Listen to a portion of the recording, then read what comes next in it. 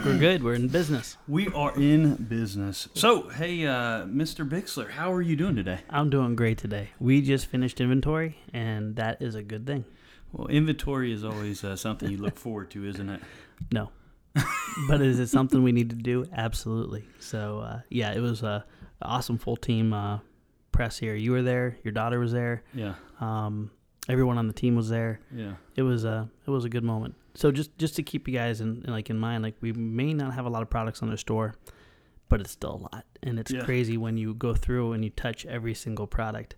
But also it was humbling too. I was thinking about this. I remember starting 10 years ago in a little tiny one-car garage, and there was one laser, and there was like a pallet of foam, and that pallet of foam would last us like a month. It was unreal. We would put it in there, we're like, oh my gosh, this is gonna last us forever. And thanks to you guys, now it's moved from that to basically where there's truckloads of foam, there's tremendous amounts of product, and we get to ship it all over the world, and I love it. Yeah, I mean, and one of the things that really stood out to me yesterday was, you talk about being humbled. Yeah. I was humbled by the amount of aircraft we really do have. You say there's not a lot on the store. There's still, crazy, there's quite a bit. Yeah. And just seeing some of the older designs, like I remember seeing the Bronco was on on the shelves there, and I think that's something we just brought back, right? Yeah, we just brought the Bronco, and we also brought the Old Fogey and the FT3D back. Oh man! So yeah, and those are some of the oldest of the designs. And the neat thing about planes, and I think this separates a little bit from drones, is airplanes have their own personality. You build a Old Fogey. That Old Fogey has a experience that's relevant, whether it's 10 years ago or 20 years in the future. Mm-hmm. It's still a unique experience. So every time you build an airplane, you have an experience with that. You have just a special memory. And I think that's where it kind of separates a little bit from today's drone technology, because a lot of times what you're looking for with drone technology is more of a precise PID tune or performance, increase or decrease. Depending on what you want to do. Where an airplane, it's like, that's why one day I'll wake up and I want to fly a paramotor, or one day I'll wake up and I want to fly my ultralight, or one day I'll wake up and I want to jump in a two-seat airplane. Right. They'll have their own unique experiences, and these planes stay forever. Oh, and it's almost as if they have their own personality. They do. When you That's fly them, to say it. Yeah. I mean, when you're gonna fly something like a wing, you're gonna go fast, and you're gonna do try to go inverted and all this other stuff, and then something like the big B-17 or something. Yeah. You're not going to go fast. It's just big, lazy, kind of. It's going to take up space and time. Oh, yeah. So, the personality in the aircraft are pretty cool. You're right. It's kind of funny because Kike Zamazzini from Flex Innovation, he's the one who really I connected with well, and they're the ones that made the Aura 5 a reality for us. And it was really cool because we connected on exactly that thing, except we didn't call it the personality, we called it the heart. Yeah. And it's funny because Kike has an accent, so we're trying to talk and stuff, and he's talking about the trust. Yeah. He was saying thrust, not trust. Right. And I was like, trust in an airplane. Okay, where is he going with this? But at the end of the day, we really connected. Like, you want to be able to offer like a level of stability and a level of ease of flying, but you don't want to take away that personality, or in our case, we talked about the heart of the airplane, where when you flip it off and you're flying it with no gyros, it doesn't feel like a different airplane. But everyone teaches you a different principle. So it's funny, you talk about Kike and the heart and everything. Well, I learned, or I met Kike and his heart at Flight Fest for the first time. Yeah. And it was when I was yelling at him because he was driving across John's airstrip. First impressions, right? Yeah, but we made up after that. He actually said, I know, I shouldn't have done that. I was like, I know that. But he's like, my name's Kike. And I'm thinking, Kike, that name sounds familiar. Oh. Yeah. It's like, top 3 pilots in the world. That's all. But no, Kike's amazing. We're not even 5 minutes in this. I'm already rabbit trailing all over the place. That's all right. But it's really cool. How you can connect with someone who is one of the best pilots in the world. But it comes down to the most basic experience. Like, what does that plane give you in forms of education, knowledge, ability, experience? And I loved also going through, because I'm counting planes like you said, and you're going through this. I'm looking at these going, and I'm like going down memory lane. I remember. Like the Bloody Baron that we did the live build with. Mm-hmm. I remembered the FT3D. I remember exactly where I was when I designed that plane. Like the FT3D, it was November. It was Thanksgiving, and where everyone's looking at like the flyers and stuff that were coming out to say like, where did I want to hit the Black Friday specials? I'm sitting there on my computer because I got an idea in my head and I had to get it out, and it was the FT3D. And it's like, it takes you to that memory. I hated the FT3D, by the way, because it's an advanced airplane. Well, but see, that's the thing. So when I was just learning how to fly and everything, and you just brought it out, you're like, hey, try this. And you know what I did? I remember standing on the runway, and so we would have been, that runway went, north and south, right? The one that your parents? Yeah, north-south. Yeah, so we're standing on, I'm facing east, and I take off in this thing, and it's all over the place. And next thing I know, wham, right into the tree. Now, it took me, I can't remember, hours to build that thing, and it took me less than a minute and a half to put it into a tree. Am I not crazy? Was that also the time when we spent like an hour throwing sticks? Yes. Oh my gosh, I remember that. Yes. Oh my. That was the FT3D. Oh yeah, I remember how mad you were. Oh yeah, because I spent a lot of time on that good. thing. It looked really good. It looked good until it hit the tree. So, little backstory.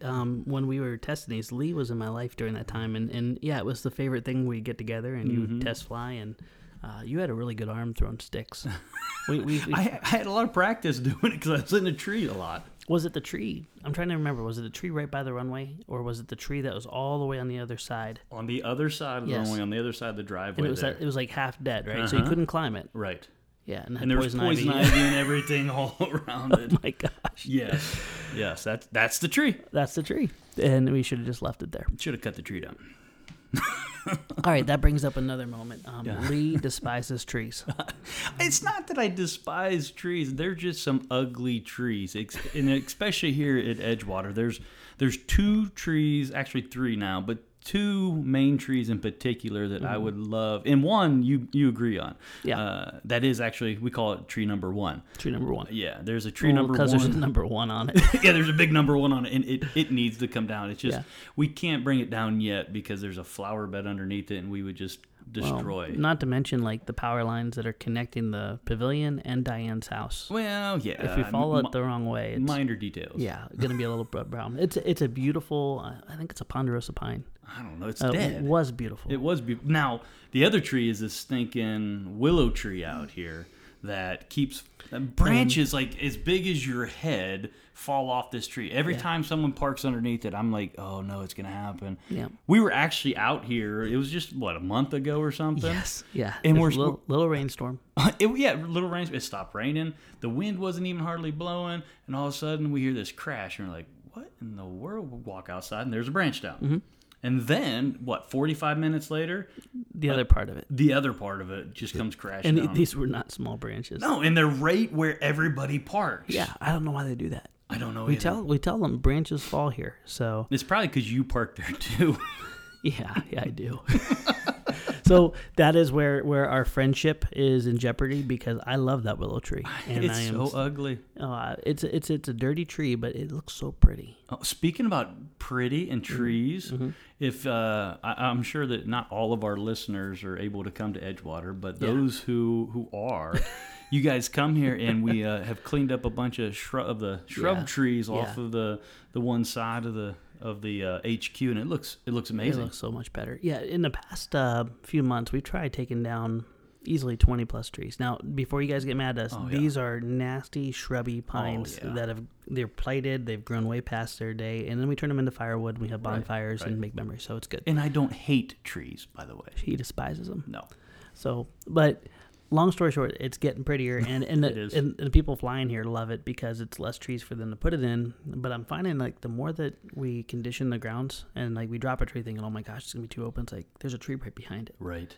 I don't know how that happens, but we've kept all the most beautiful ones and we've gotten rid of the ugliest ones. And to this day, I know when I get in heaven, God's gonna be like, I know it was a golf course, but I really made it the coolest flying place in the world. And that's what I think it is right now because every fairway, every area to fly is just so beautiful. The way it just captures the setting of the sun or the rising of the sun, and it's just And this weekend was beautiful. Oh, this weekend was beautiful. But before we get to that, you're talking about God looking down and saying the golf course. And I'm thinking, the Bible tells us that we entertain angels. Yeah. So I'm thinking about, and I'm gonna make a lot of people really mad right now, but that's all right. So angels are looking down and watching us fly and everything, and they're wondering what it would be like to fly, and because everybody thinks, well, angels have wings. No, angels don't have wings. Yeah. Well, no, that's what I was taught. That's fine.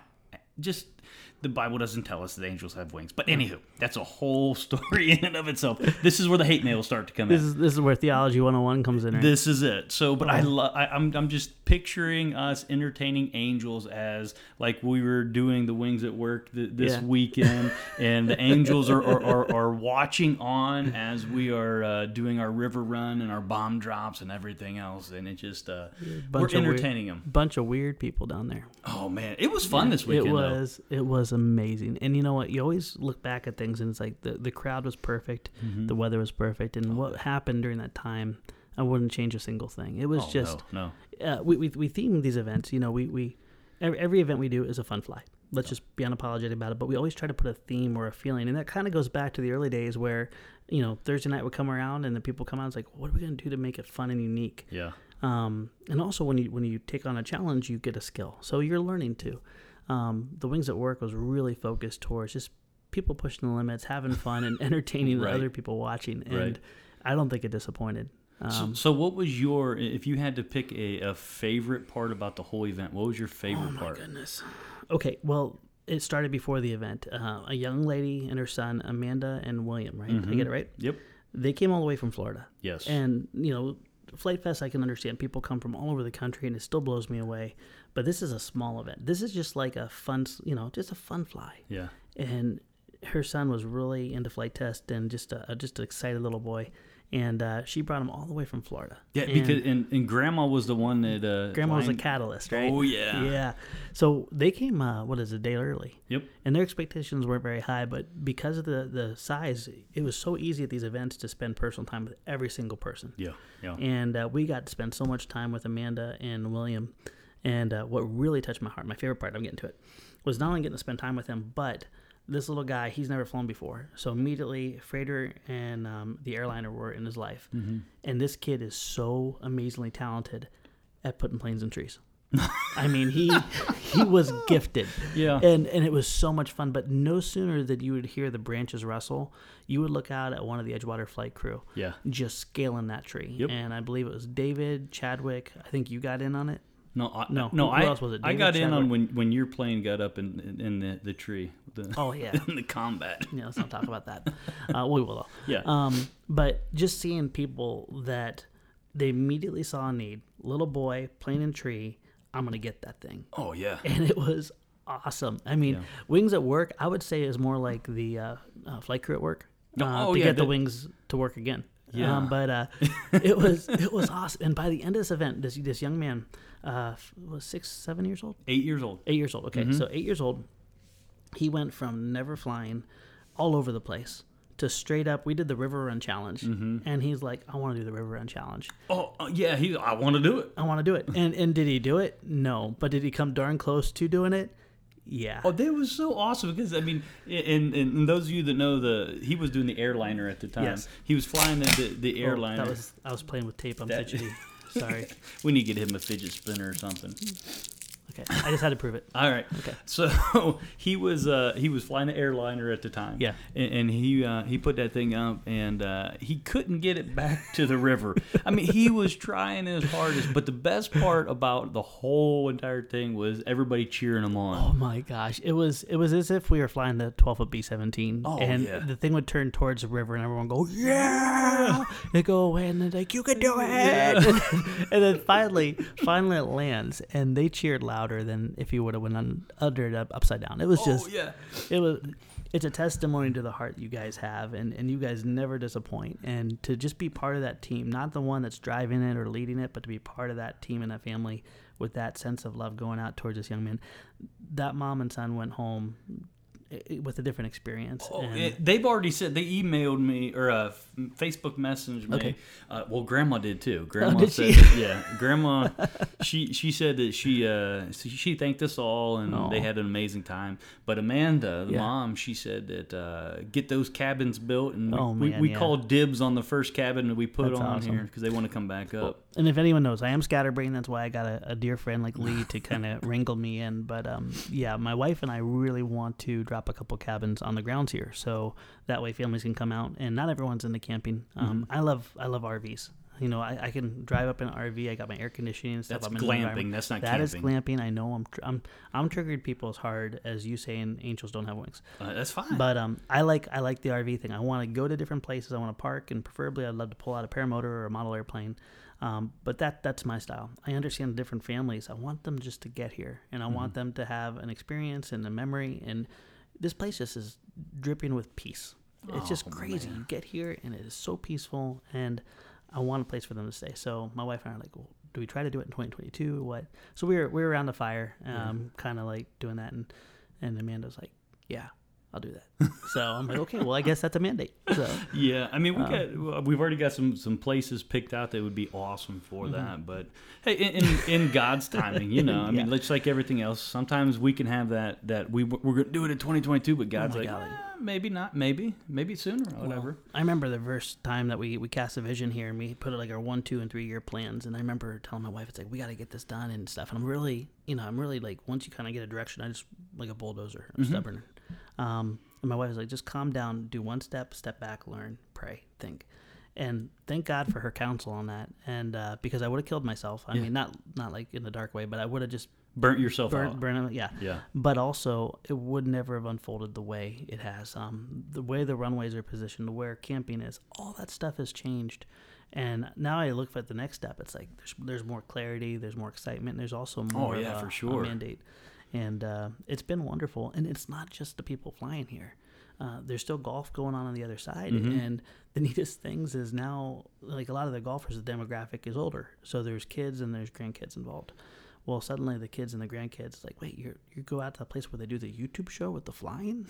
And suddenly, grandpa is cool. And then it's like grandkids want to come out and golf with grandpa so they can see a watermelon hit the ground. Right. And it's really cool because they get these little nuggets of knowledge. And even though it's not directly attached to Edgewater and Flight Test, it's still people connecting relationally through a common activity. And that is our whole goal at the end of the day. Yeah. Our tool is flight. Yep. And that's why you and I talk so much more about the why versus the how. Right.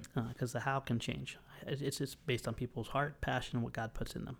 Oh, yeah. So, I mean, and just being able to be used by God to take a grounds like this and a hobby, an activity like flight, and bring it all together. And then, just envision all the other things. You talk about putting foot golf and everything else here. And but it's all around that one premise that we just want to connect with people and help people connect with other people, because I mean, that's how God made us, to be in community together. Yeah. And that's what I love about the Flight Test community. It doesn't matter if you're a Christian or not. I mean, the Flight Test community is built on relationships. Yeah, I mean, people who love people. People who love people, which is an awesome thing. And the best part is they're broken people. Yeah. Like you and me. And here, I'm glad you said that, because there was a comment after last podcast that it was when you said that you're broken and everything, and it was the comment I'm trying to think off the top of my head. It was something along the lines that the individual said, "Josh, you're not broken."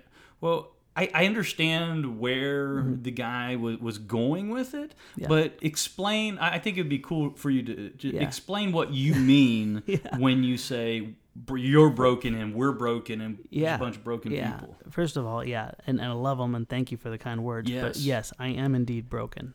Doesn't mean I'm not redeemed. It does not mean I'm loved and cherished, and that everything has been sacrificed for me. What it means is that I've fallen short of the glory of God. Yeah. What it means is that there's a standard that is perfect, and I've fallen less than that standard.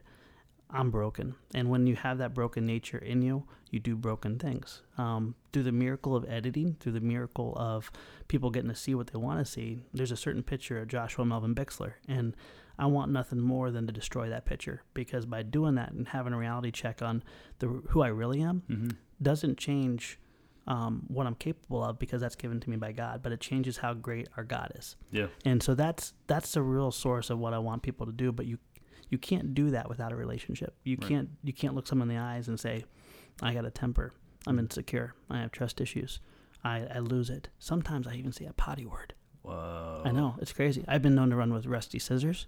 Okay. I'm going off the deep end.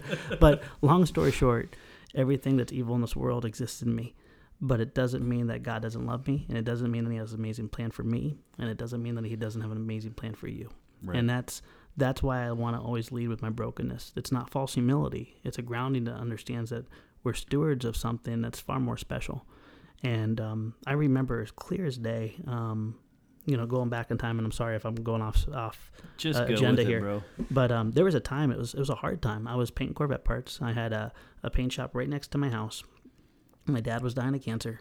A lot of bad things going on. And on top of that, I was not being a good husband. I was working my butt off, making lots of money, painting hoods for lawyers. Nothing wrong with that. Mm-hmm. But I was neglecting my roles as a dad. I was neglecting my roles as a husband. And it was a difficult time. And I remember saying, God, like, I don't want to do this anymore. I got all these other things in my heart. Just move me. And he did. He did in a big way. Because right after that, I was served with a lawsuit because the building I built for my paint shop was 15 feet too close to the road, and suddenly all the neighbors didn't like that. Now, keep in mind, I live out in the middle of the country with no zoning, and anyone that knows about zoning knows exactly what I'm saying. No zoning. Wow. And all these things just started moving me, and it wasn't in like God's like, oh, you asked the right question. Oh, angels with wings pick up the whole place and move me to it. No. My dad died of cancer. Yeah. I was rocked. There was stress in my family because I worked in the family business. It brought me back to saying I want to impact people in a positive way, but I also want to be the man that God created me to be with the talents He gave me. And through all that, through that moving, was where I got a call 30 minutes later from a gentleman named Chad Capper. He says, I want to do this thing about, flying and stuff. And I was doing a flying ministry. So by the way, my heart wasn't like not in the ministry. Right. My priorities were just all messed up. And I was like, okay, yeah, but it has to be family friendly. And the craziest thing is, did all the bad stuff go away? No.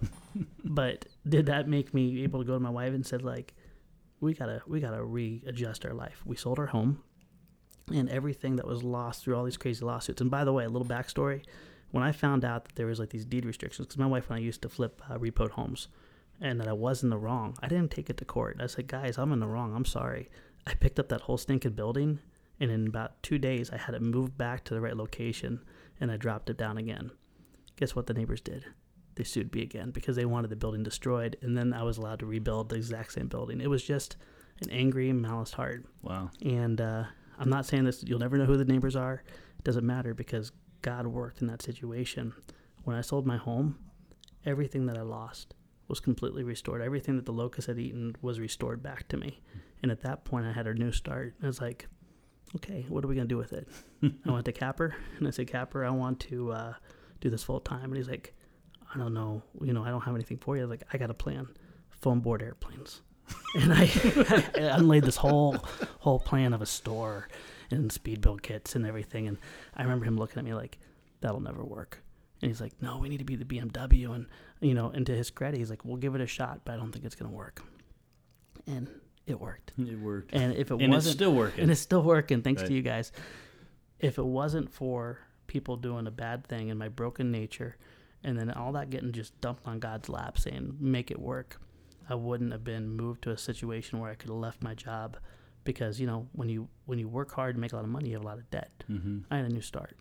And all that time, all that darkness, my dad literally, we had his funeral, and then I had to run home and plant grass because the whole settlement required by this date, and the neighbors were going to sue me again if I didn't have grass seed in the ground on the day my dad was buried. It was that dark. All that stuff moved me to a place where finally I was able to get a new start. Where I live now, the neighbors are the most incredible people on earth. Yeah, they are just incredible. There's peace. From that point on, I had a desire in my heart for a destination location. You remember that? Oh, man. We went all over the place looking for that destination. Man. 5 years. So, God, this has been put in my heart. I want to do this. Door would open, door would slam, door would open, door would slam.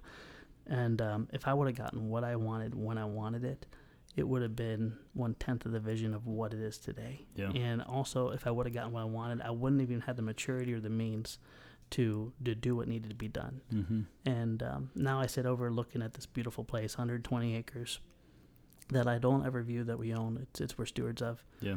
And what we got to do last weekend is a confirmation of what I want to do every day of my life. And I absolutely love it. And I love that you guys also brought us to this point too. Yeah. So, all right, that's a rabbit trail.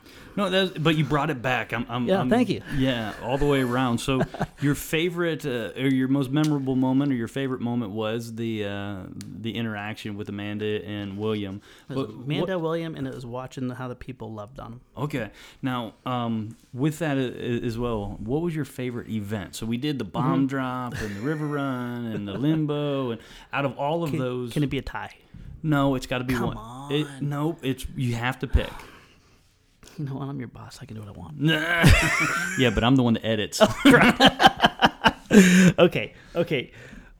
For personal joy, my favorite event was when we did the river run. Okay, wait a minute. Shoot, there was that combat too. That was Lee Winkle. I got to hit Lee Winkle. You can talk about what was your favorite though?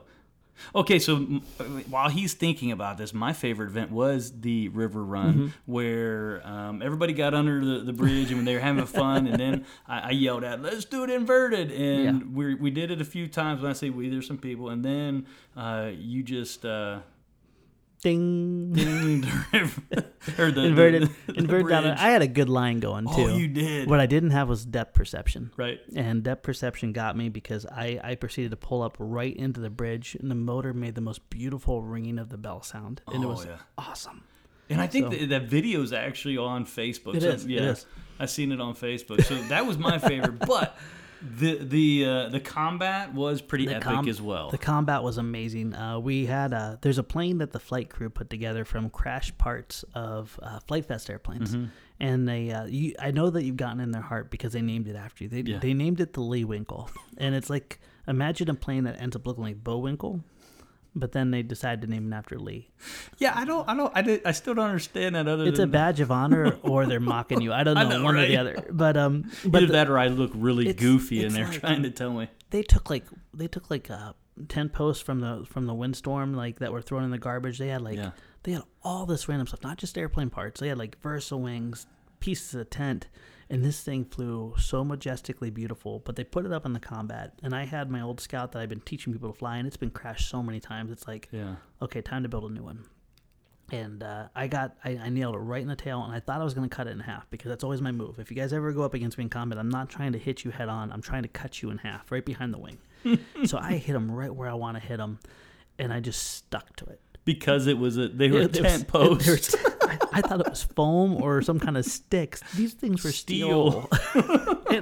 It cut right into both sides of my wings, and at that point, I was the elevator of Lee Winkle, and it proceeded to do this majestic, flopping around, just lazy, and they tried to recover, and they managed to park it, and I think, I'm looking at the pine tree right now. It is the tallest. Yeah, it is straight up the tallest pine tree on our grounds. And it was in the top. Yeah, straight up the top. So that was an amazing experience to take down Lee Winkle with the Scout. And the Scout, by the way, is a fantastic choice of combat plane. It's just fast enough and maneuverable enough. Normally, you kind of bounce. You take them out and you bounce off and you keep flying.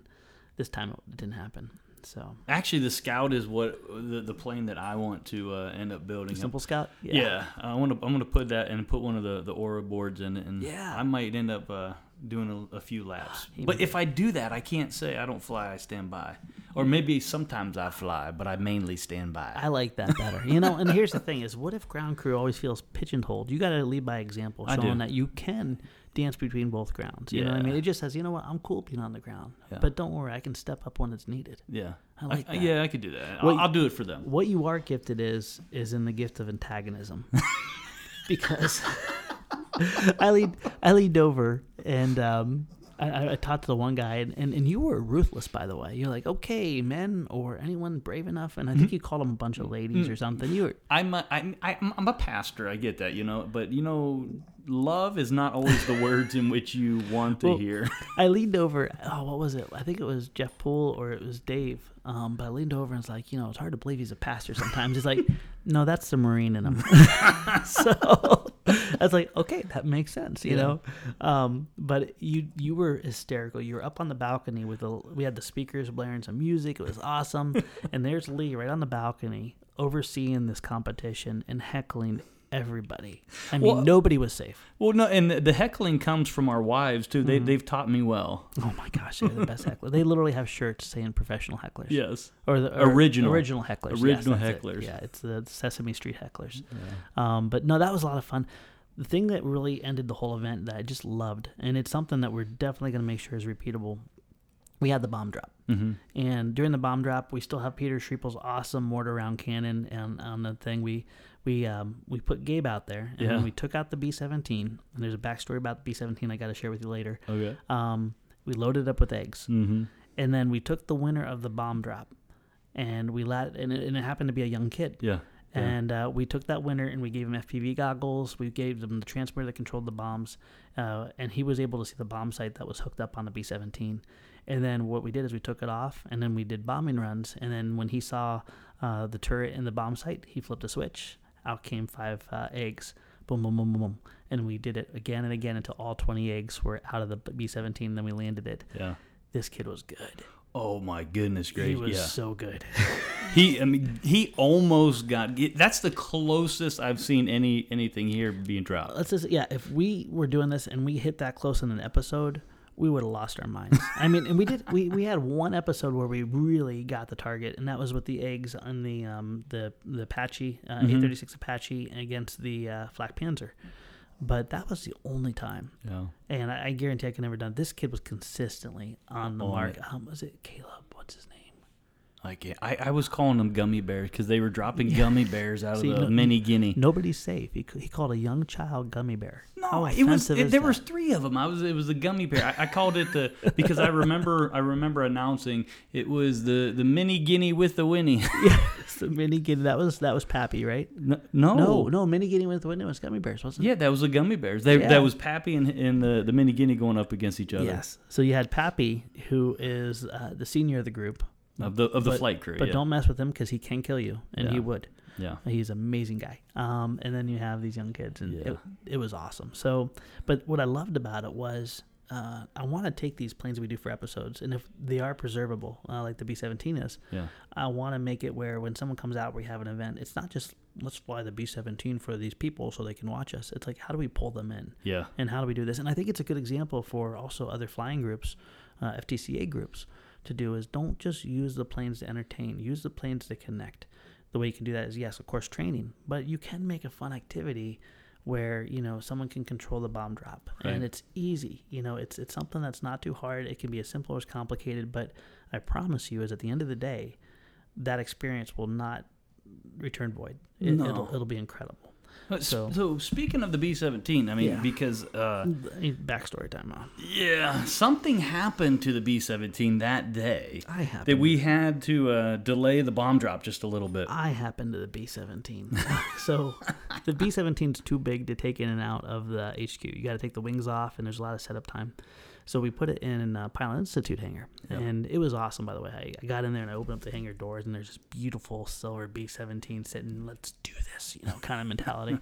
Well, I pick it up and put it in my truck. Well, the way I picked it up, I couldn't turn it 180 degrees to put it the way I wanted to, but I set it up, and the tail's on top of the cab, and it's kind of sitting down, but the wing's semi-symmetrical, so it nested in real nice. And I shook it. I'm like, oh, that's awesome, because I was going to climb in and do a 180-degree turn, and put it down right, which I should have done. Yeah. I no longer make it 50 feet. I go right onto the asphalt thing, and I hear this, and I look behind me, there's no B-17. Oops. B-17's on its back.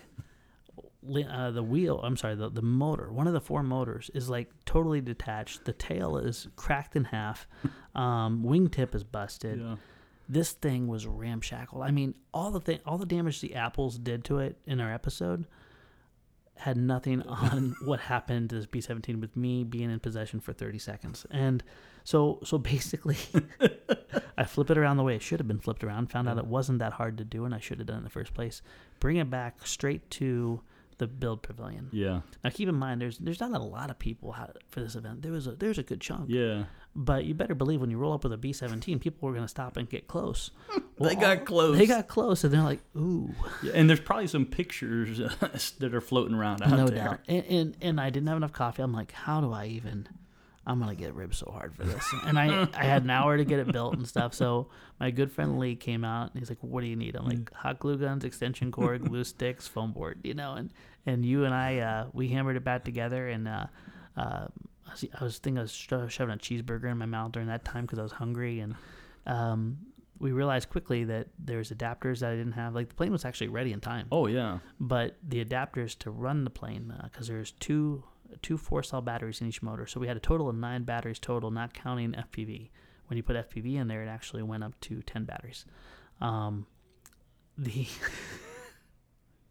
had to run up, and while you were doing the thing, I was soldering like a madman. Oh, yeah. Soldering up parallel adapters.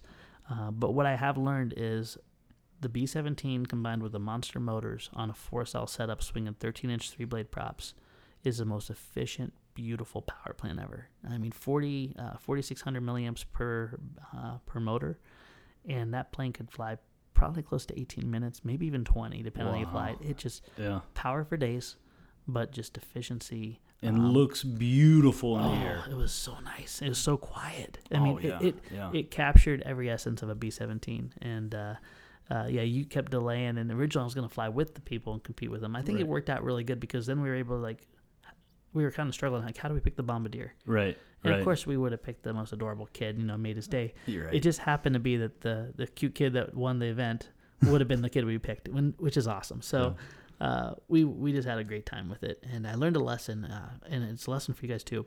When in doubt, strap it down. Strap it down. That's a good. I just made that up, by the way. I know you did. Pixel rules for life. So, well, hey, while we're speaking about the recap of Wings at Work, something else we did while that was going on was the Bloody Baron community build. Oh yeah! Oh my gosh, that was fun, and we learned a lot too. Oh man, yeah. Let's talk about that a little bit. So, this event had a lot more meaning also beyond just getting to build community. I'll explain that later, but we did a live build, and what a live build is basically we have a webcam, there's a build table, there's my ugly face, and there's a plane of choosing. This time we picked the Bloody Baron, and we put out, was it email blast and social media and stuff that we were going to do it on this day. And also for people here, we let them know if you come to Wings at Work, you can participate live. Mm-hmm. You did a great job, and Robert Dumia, holy cow, you guys knocked out of the water. That was one of the best setups. Well, I'm not going to take it. I think that it was between Robert getting all of the equipment. Mm-hmm. I picked the spot, but then, so Robert setting up all the equipment, and then your son and Stefan and myself, we ran the... And Wes. Yeah, and Wes was remote. Yeah, Wes was remote, but we ran all of that, and it made it feel like that it really truly was a community build. It wasn't just you up there building, but everybody. We had questions coming in, and we were fielding all of these questions, and seeing these what I remember is the most was there was a young guy, young kid, probably 10 or 12. Mm-hmm. He was in between two older gentlemen. Yes. And this young kid, 10, 12 years old, was instructing both of the older gentlemen. Yes. Sometimes it works in reverse. Right. Of how to build. And it was just a fun time. It was amazing. It was watching you. I love watching you in your element, and how to teach and build and have fun and interact. I think that, and I know we've talked about it, but we're going to do this. We're going to do it more often. Yeah, it's definitely, flying an airplane is not the beginning of the journey. It's actually the reward at the end of the journey. Right. Because when you crash it, where do you fall back to? It doesn't have to be you have to go back and buy another airplane. You can build one. You can design one. You can scratch build one. And this whole aspect, you take someone from theoretically knowing nothing about the hobby, and you can engage with them online and then have them build an airplane with their friends and family, and then hopefully they go out and they build and they fly, and it's their start. I want to see this not only again and again for flight tests with the community, but I also want to someday see it where, a group of people can be like, go to a hobby shop, and that hobby shop is live streaming that build. And so it's not done in the basement. It's done at a place where Now those people can make a hobby shop like that hub of activity. Right. Same things for outreach ministries and schools. They can have like, hey, come on out to, we'll have a church basement. It's ready to build. And I remember the days when we did that. Yeah. We did it in the sanctuary at our place. Yeah. I remember the whole families. It was the coolest thing because remember, a lot of the moms had crickets, and they just brought the whole cricket with them. Right. And they were cutting out all these things to decorate. Oh man, it was awesome. By the time this was done, it was only like a 3-hour build. Like these planes were just straight up rocking. What did we do? Was it the FT Flyer? It was the FT Flyer, and I remember we had because it was a swappable. Yeah. We didn't make them buy any electronics or anything. We sent them with the kits, and then that next Sunday when they came back after church, remember you were I think one before me, and you would like put the power pod on and get all hooked up, and then it would get to me, and then I'd do one pass around and we buddy box them. Yeah. And the FT Flyers, if not mistaken, we didn't even have really buddy boxed. I think we just literally handed it to them and gave them like cues. I forget that part, but it was such a special time. So we, this build was wonderful, and you see me every time before the build. I get so nervous. Oh my goodness gracious! I have never seen him. I've never seen Bixler as well. Did we talk about the bathing suit incident from vacation? No, but we will now. Okay. So I've never seen. Let's talk about the live build. Don't they want to hear about our last episode? No. Behind the scenes? So really good, guys. It is really good. But so Bixler gets really nervous before these live builds and everything. Like he gets butterflies in his stomach. There's no miracle of editing. I mean, I get edited a lot. I can't say you don't. There is something neat about the live builds because it is so relational that you can keep your mind kind of captured in that moment better. But still, my biggest fear about a live build is this. Suddenly I say, let's do an A fold, and I realize it should have been a B fold. And it's not just me having to go and fix it. I just think of like, there is over 300 people building with us. 300 people on, yeah. Yeah. So just imagine like Bixler just ruined 300 people's experience. Well, hey, that scares me. But you did. I did mess up. You messed up, big time. So yeah, I started hooking up the what was supposed to be for the rudder. I started making the linkage go to the elevator, and thank goodness before everything was glued down, we caught it because it would have been like, okay, so our next step is we're gonna cut this out.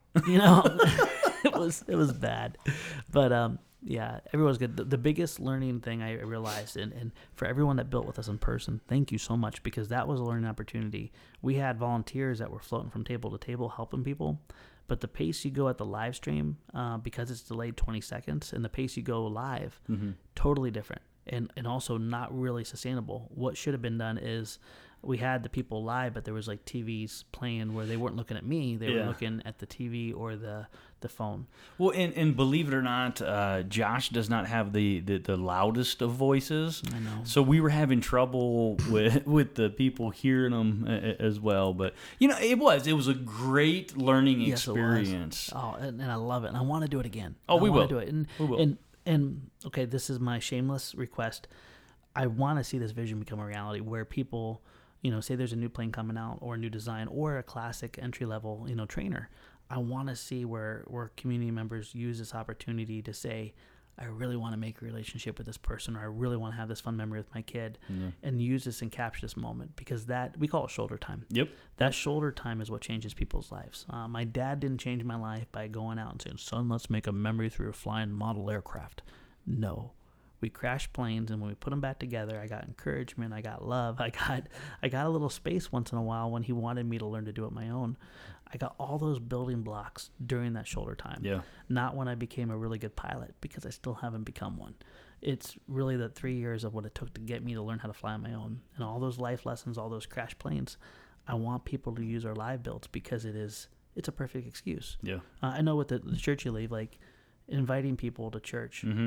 That relationship and that moment, that memory they get is so important. Yeah. This is something I think even easier and more comfortable, but it's a gateway to build a relationship that can connect you, that can build that bridge of trust that we always talk about. Oh yeah, for sure. So I want to see this, but then also on a business level, because I am a capitalist. Yeah.